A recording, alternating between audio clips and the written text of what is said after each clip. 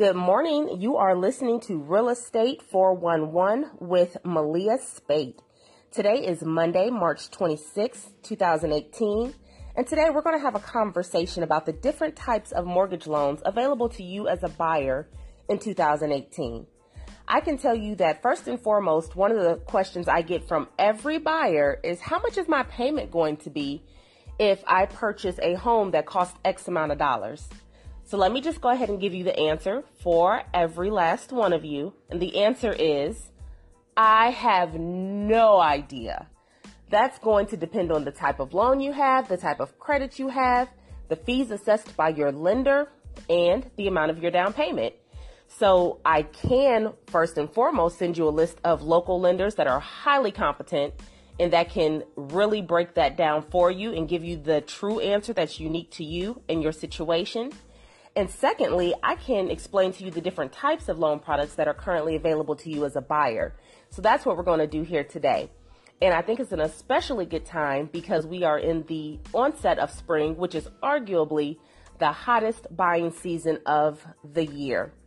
So with the different types of loan products available to you, it's very important to understand them and have that conversation with a loan officer before you begin the process of searching for your home.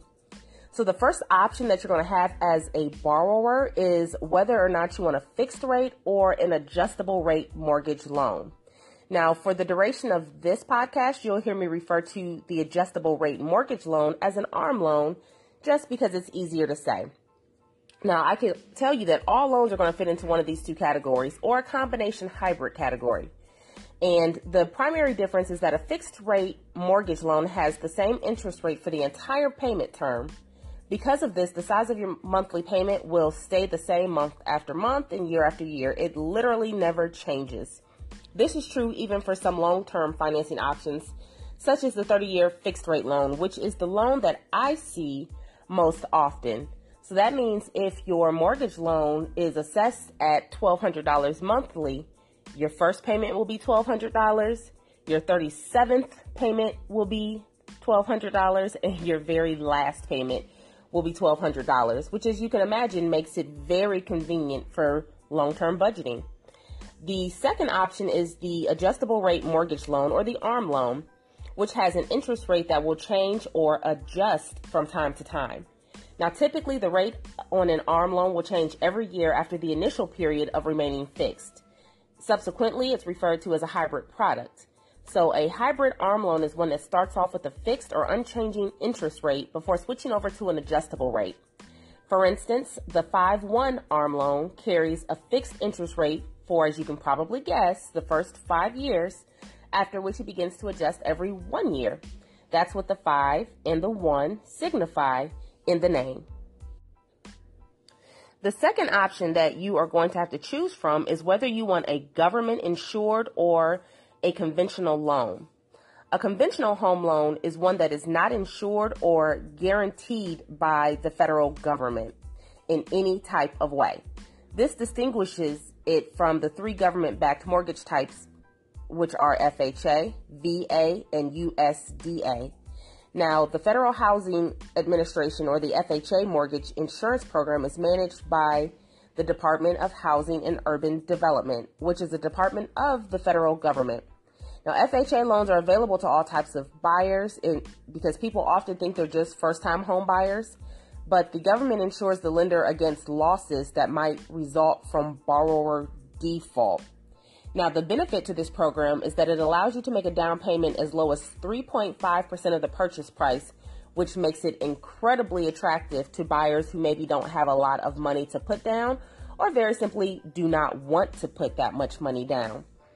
VA loans come from the U.S. Department of Veteran Affairs, and they offer a loan program to military service members and their families. Now, similar to the FHA program, these types of mortgages are guaranteed by the federal government. This means that the VA will reimburse the lender for any losses that may result from borrower default.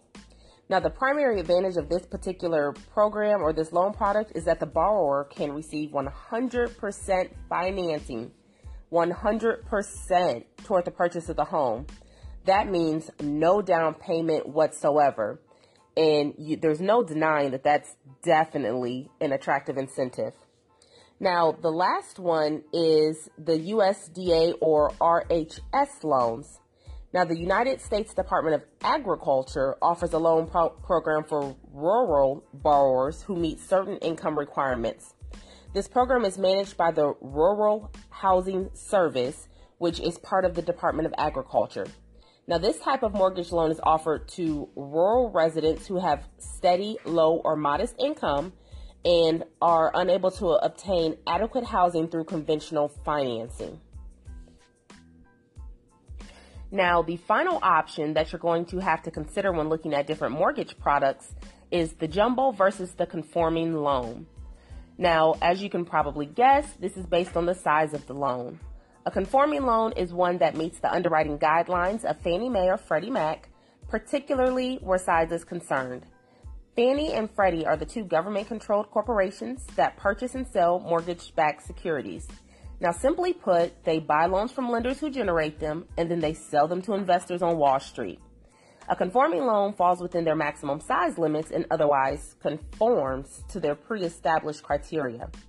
Now, a jumbo loan, on the other hand, as you can most likely imagine, exceeds the criteria that's been set by Fannie Mae and Freddie Mac.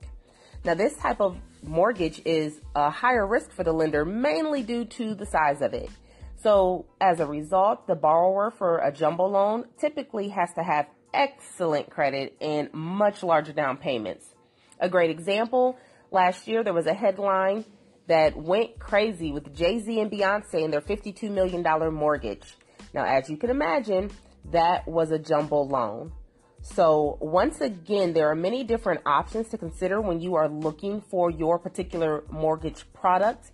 But first and foremost, let me always encourage you to reach out to a local lender or a lender with which you already have an established relationship to decide what options are really going to be best for you and your family. And thank you all so much for joining me, Malia Spate, and Real Estate 411. Until next week, you all take care.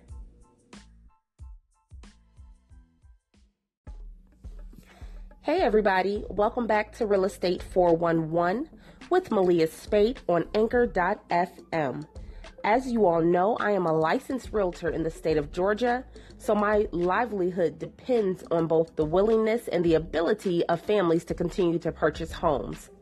Oftentimes, people wonder when is the right time to buy a house, and the answer to that question is going to vary depending on your answer to 5 very important questions that I'm going to ask you here today.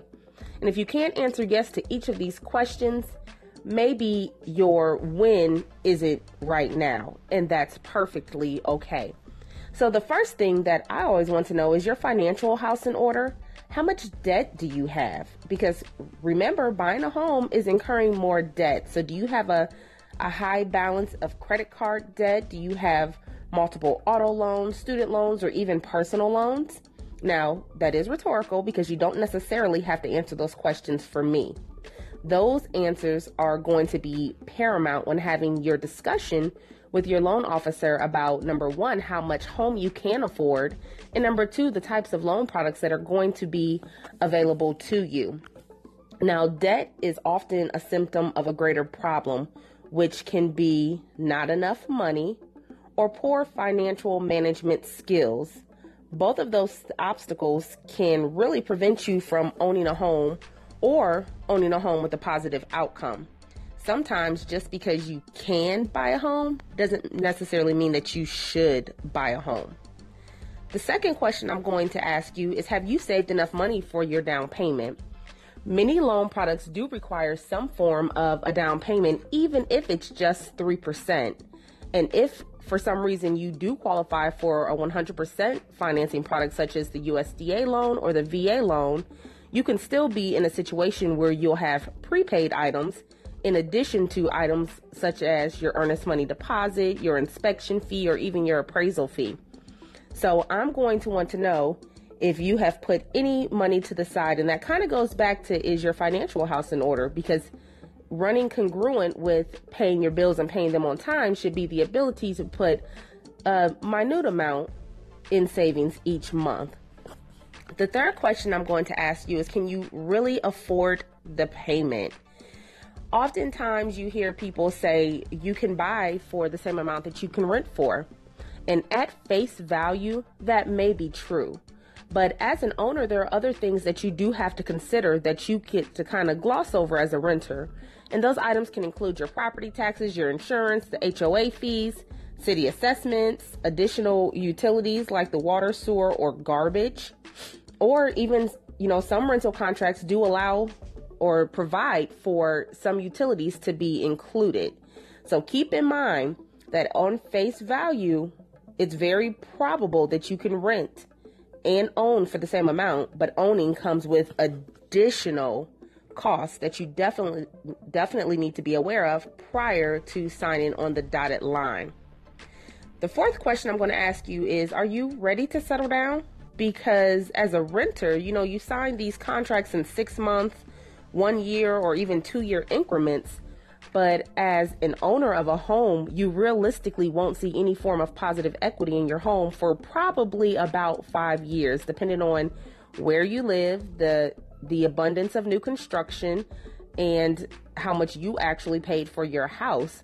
So when you purchase a home, you need to be in the mindset that you're going to be there for a while, or risk losing a substantial amount of money. Now, I'm not sure what your finances look like, but I'm not necessarily keen to just giving money away. And the last question that I want you to answer for yourself is a simple one. Can you fix a leak? When you become a homeowner, you have to have the ability to fix your own problems. Now, whether that's your ability to physically and manually fix them for yourself, or if you're more like me, you have to be able to have the resources to pay others to fix them.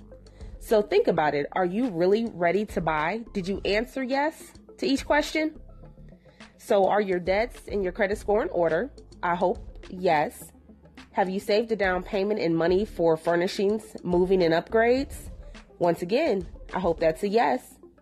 Can you comfortably afford your new monthly payment? Yes.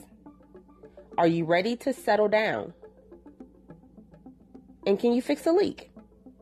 So if you can answer yes to all 5 of those questions, I fully encourage you to buy a home if that's what you desire to do. Now, if you weren't able to answer yes to all those questions, that is perfectly okay. Owning a home is much like having a children. It may be a blessing and a great experience, but it does not mean you have to rush into it.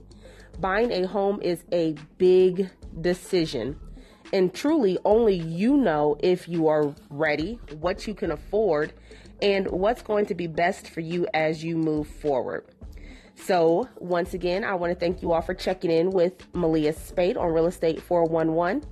And you can always reach me with additional questions at Malia_Spate@yahoo.com, or you can find me on social media as Malia Spate. Thank you so much, and you guys have a great week.